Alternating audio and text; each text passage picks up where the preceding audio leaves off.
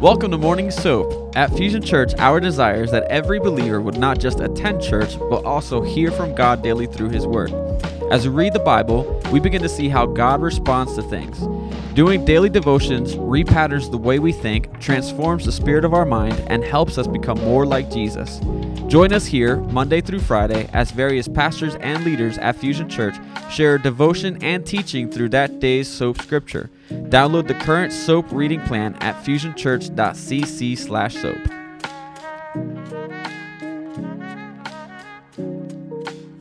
Revelation 21. I'm really excited about this one because I had the opportunity, I want to say in the beginning of April, to do Revelation 1. And that kind of laid the foundation for the rest of the book. And now Revelation 21, it's almost at the end of the chapter. So we're going to see some of the end things. So we're going to pray and we're going to get into it.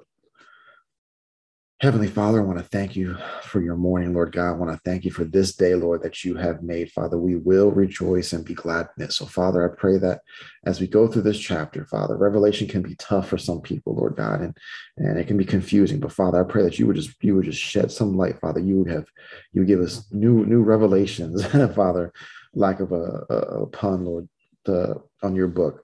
So, Father, we praise you for what you're doing in our lives. I pray for every one of my brothers and sisters on this call this morning, Lord God. Just be with us, Father, and just open up our eyes and our hearts to what you want to say. In Jesus' name, amen. Amen. Go ahead. Give it a stretch. All right. Revelation 21, and I am reading from the New King James Version. Now I saw a new heaven and a new earth, for the first heaven and the first earth had passed away. Also there was no more sea. Then I, John, saw the holy city, New Jerusalem, coming down out of heaven from God, prepared as a bride adorned for her husband. And I heard a loud voice from heaven saying, Behold, the tabernacle of God is with men, and he will dwell with them, and they shall be his people. God himself will be with them and be their God. And God will wipe away every tear from their eyes. There shall be no more death, nor sorrow, nor crying. There shall be no more pain, for the former things have passed away. Then he who sat on the throne said, Behold, I make all things new. And he said to me, Write, for these things are true and faithful. And he said to me, It is done. I am the Alpha and the Omega, the beginning and the end. I will give of the fountain of the water of life freely to him who thirsts. He who overcomes shall inherit all things, and I will be his God, and he shall be my son. But the cowardly, unbelieving, abominable, murderers, sexually immoral, sorcerers, idolaters, and all liars shall have their part in the lake which burns with fire and brimstone, which is the second death. Verse 9. Then one of the seven angels who had the seven bowls filled with the seven last plagues came to me and talked with me, saying, Come, I will show you the bride, the Lamb's wife. And he carried me away in the spirit to a great and high mountain and showed me the great city, the holy Jerusalem, descending out of heaven from God, having the glory of God. Her light was like a most precious stone, like a jasper stone, clear as crystal. Also, she had a great and high wall with 12 gates and 12 angels at the gates, and names written on them, which are the names of the 12 tribes of the children of Israel. 3 gates on the east, 3 gates on the north, 3 gates on the south, and 3 gates on the west. Now the wall of the city had 12 foundations, and on them were the names of the 12 apostles of the Lamb. And he who talked with me had a gold reed to measure the city, its gates and its walls. The city is laid out as a square. Its length is as great as its breadth. And he measured the city with the reed, 12,000 furlongs. Its length, breadth, and height are equal. Then he measured its walls, 144 cubits, according to the measure of a man, that is, of an angel. The construction of its wall was of jasper, and the city was pure gold like clear glass. The foundations of the wall of the city were adorned with all kinds of precious stones. The first foundation was jasper, the second sapphire, the third chalcedony, the fourth emerald, the fifth sardonyx, the sixth sardius, the seventh chrysolite, the eighth beryl, the ninth topaz, the 10th chrysoprase, the 11th jacinth, and the 12th amethyst. The 12 gates were 12 pearls. Each individual gate was of 1 pearl, and the street of the city was pure gold like transparent glass. Verse 22, but I saw no temple in it, for the Lord God Almighty and the Lamb are its temple. The city had no need of the sun or of the moon to shine in it, for the glory of God illuminated it. The Lamb is its light, and the nations of those who are saved shall walk in its light, and the kings of the earth shall bring their glory and honor into it. Its gates shall not be shut at all by day. There shall be no night there. and they shall bring the glory and the honor of the nations into it.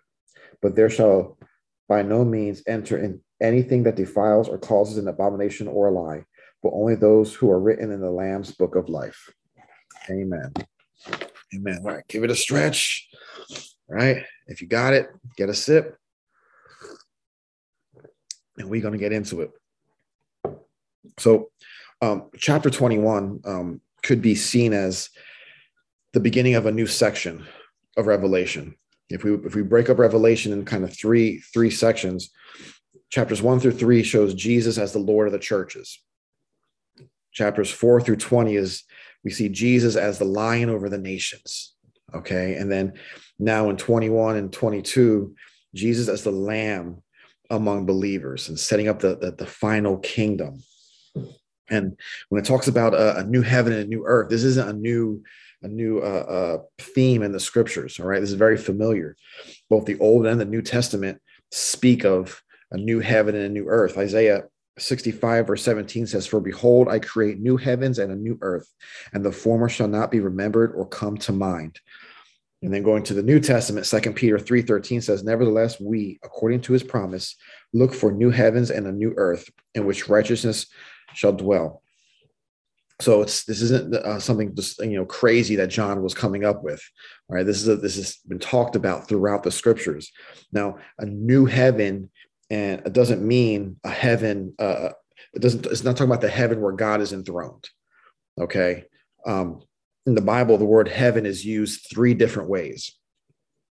So when it talks about the first heaven, right, you're just talking about the Earth's atmosphere, the blue sky, right? You look outside your window. If you got a window where you're at, you see the sky, whether it's blue or not.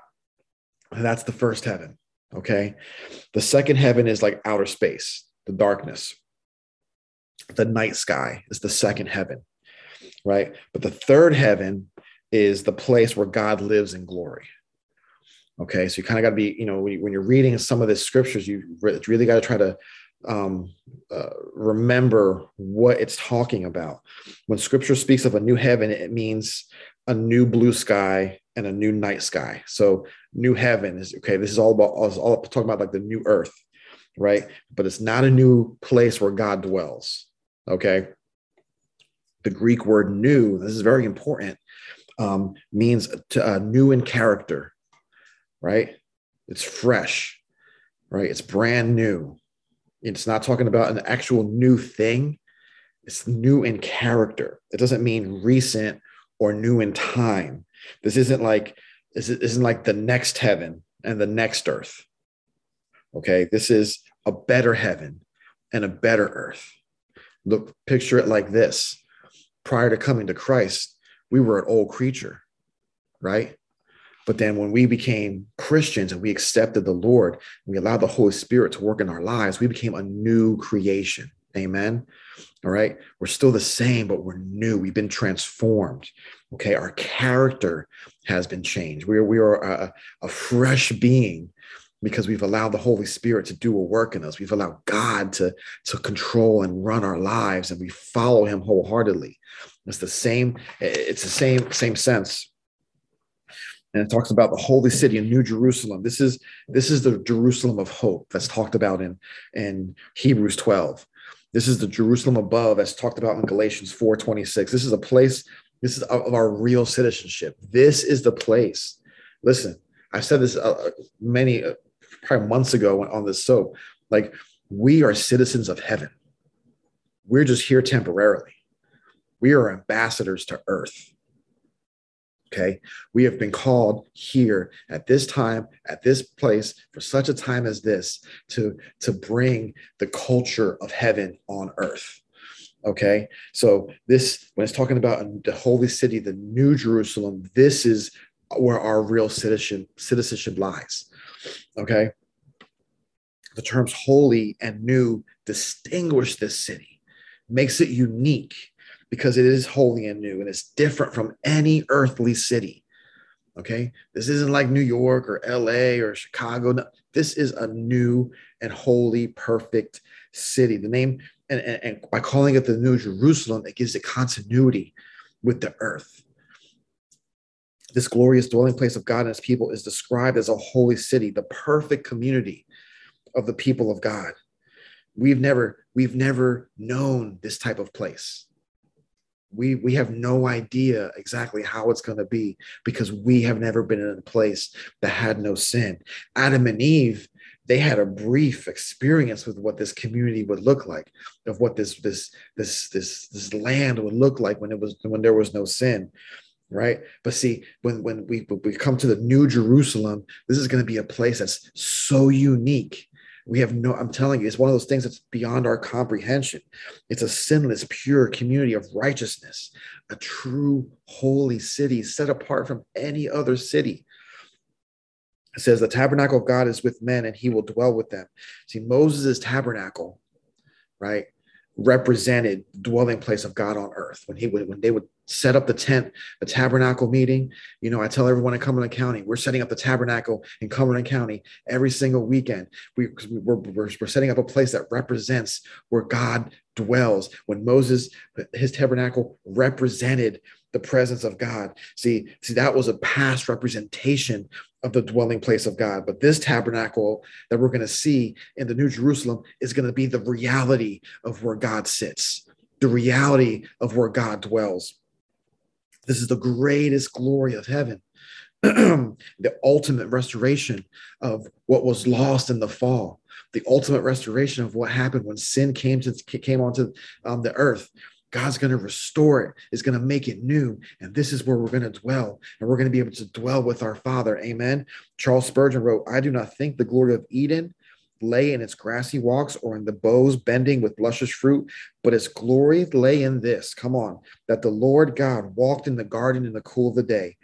Here was Adam's highest privilege, that he had companionship with the Most High. When the New Jerusalem is established, the relationship is going to be reestablished like what Adam had with God, where God would walk in the cool of the day, and he would walk with Adam, and he would talk with Adam, right? And we're going to be able to see this as a reality. Verse 4 says, the former things have passed away. The New Jerusalem is distinguished by also not by just how it looks and everything. And we're going to kind of get into all that, but it's also distinguished by by what it doesn't have. All right. No tears, no sorrow, no pain, no death. It says God will wipe away every tear from their eyes. Every tear is going to be wiped away. Tears of sadness, tears of bereavement, tears of sympathy, tears of contrition, tears of disappointment, tears of yearning, tears of rage. Every tear will be wiped away. Come on. How many of us are dealing with hurts? How many of us are dealing with pains? How many of us recently had to have a good cry by something that's going on in our lives? Come on. I guess I'm the only one, because I'm telling you, when we get to that place, every tear will be wiped away. We will have no more sorrow, no more sadness, because it says in verse 5, I will make things new. Behold, I will make things new. This is the consummation of all of God's work, brothers and sisters. The renewal and redemption of his people, having begun here, right now. The work has been begun here in our present time, and it's going to be fulfilled at the end times. Paul saw this transformation at work on this side of eternity. Paul could already see it happening. And Paul wrote almost 2,000 years ago. He could already see it coming. 2 Corinthians 4:16, he says, therefore, we do not lose heart.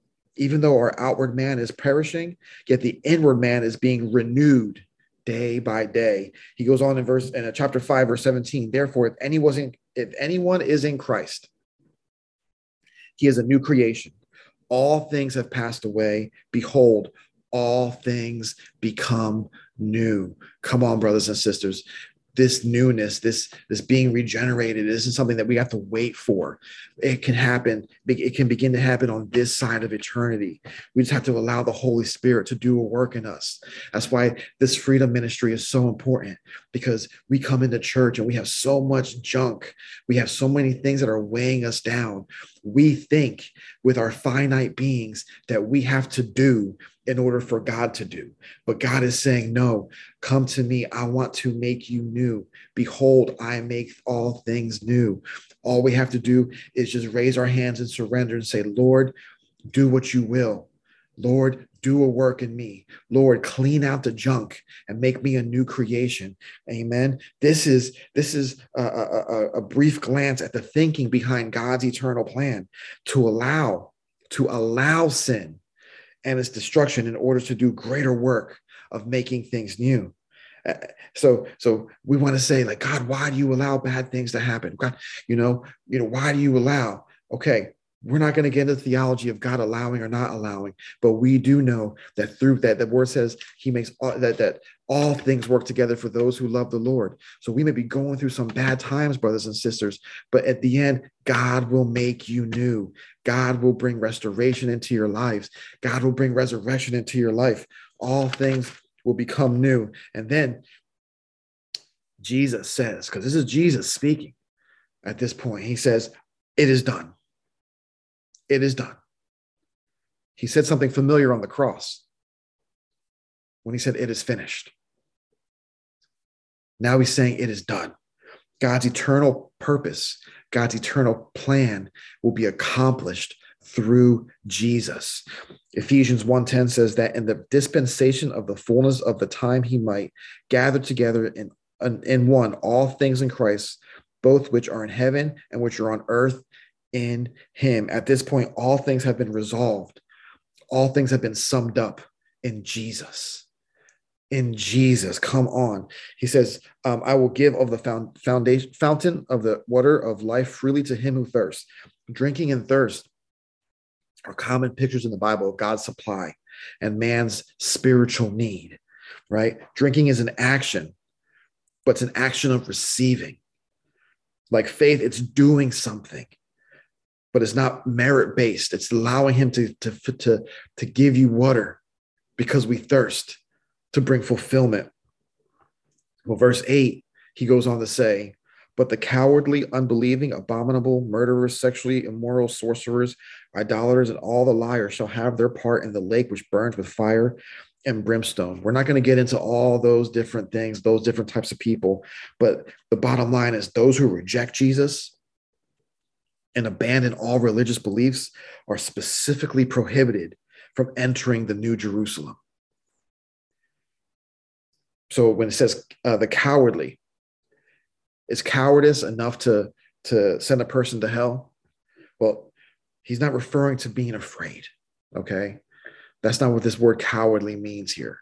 It's not talking about being afraid, because we've all been afraid. We've all been scared of certain things. But this cowardice is someone who chooses self before God, who chooses self before Christ. Because listen, being a Christ follower is not always easy. Amen. It is not always easy. Sometimes we got to deal with some stuff, but it's the cowardly person who chooses self over persecution, who chooses self over following the Lord, because it's easier to live for yourself. It takes work to live for God. So if you choose yourself over the Lord, you are not allowed to enter the New Jerusalem.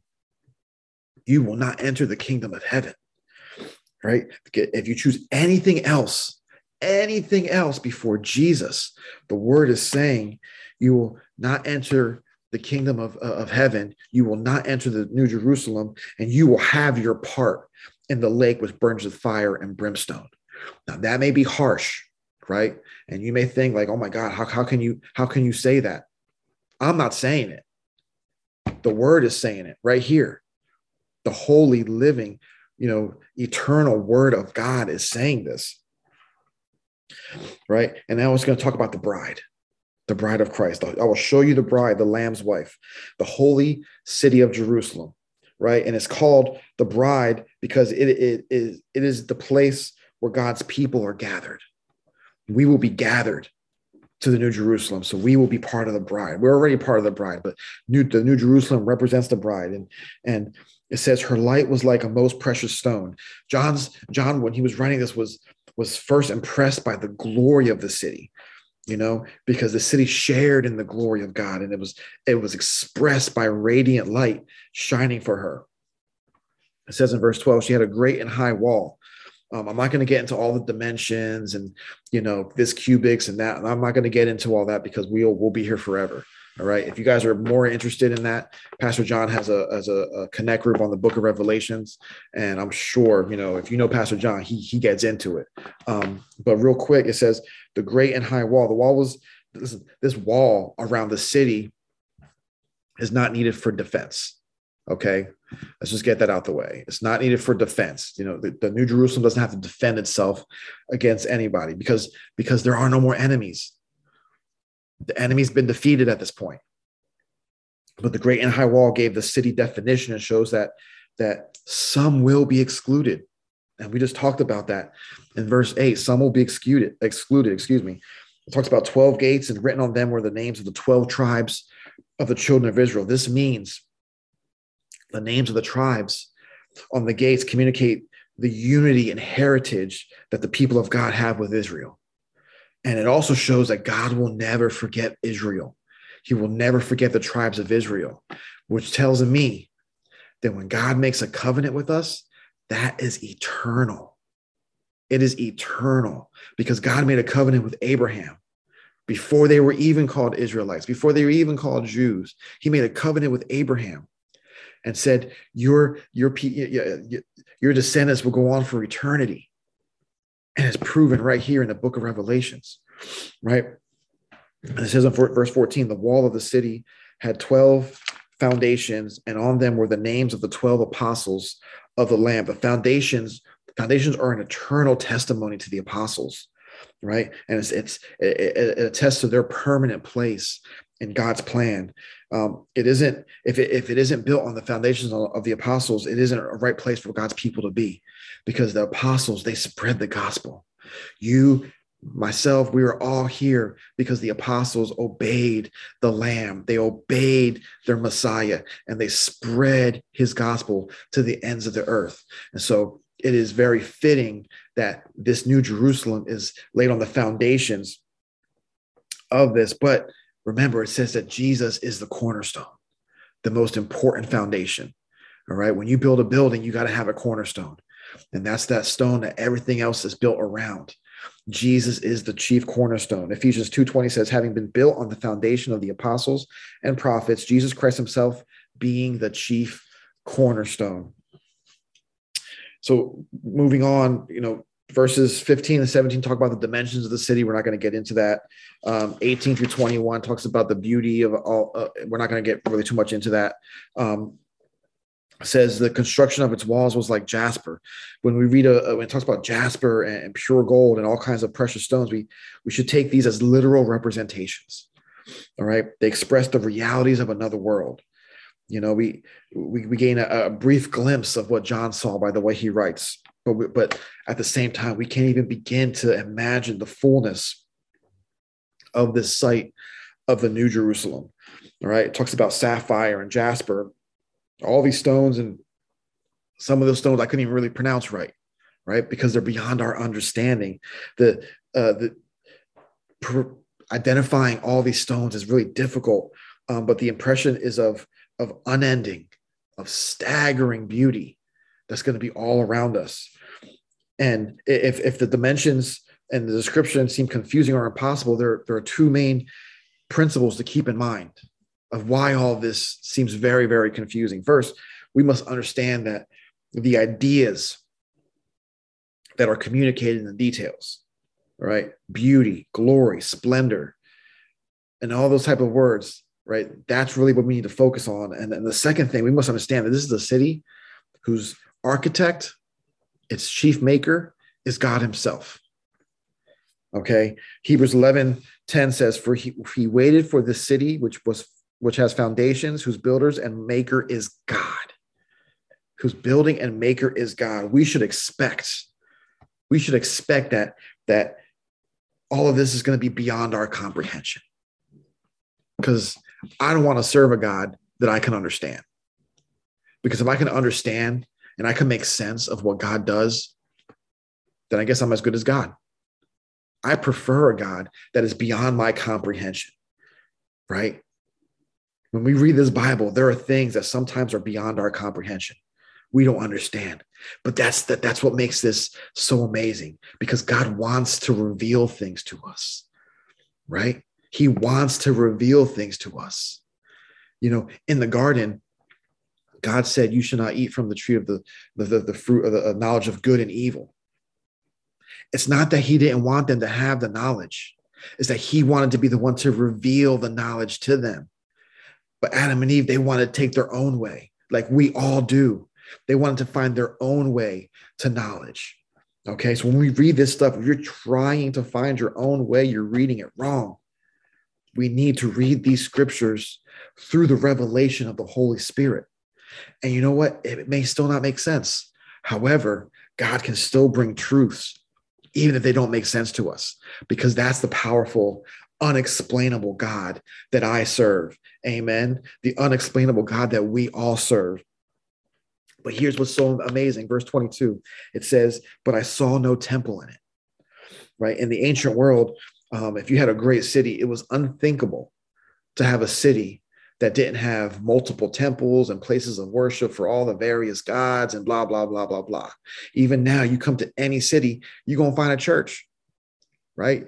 There's going to be a First Bible Baptist Faith Church of Ebenezer, whatever, in every other corner, right?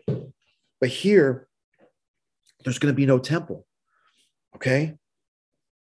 There's no temple in it. Why? Because the Lord God Almighty and the Lamb are its temple.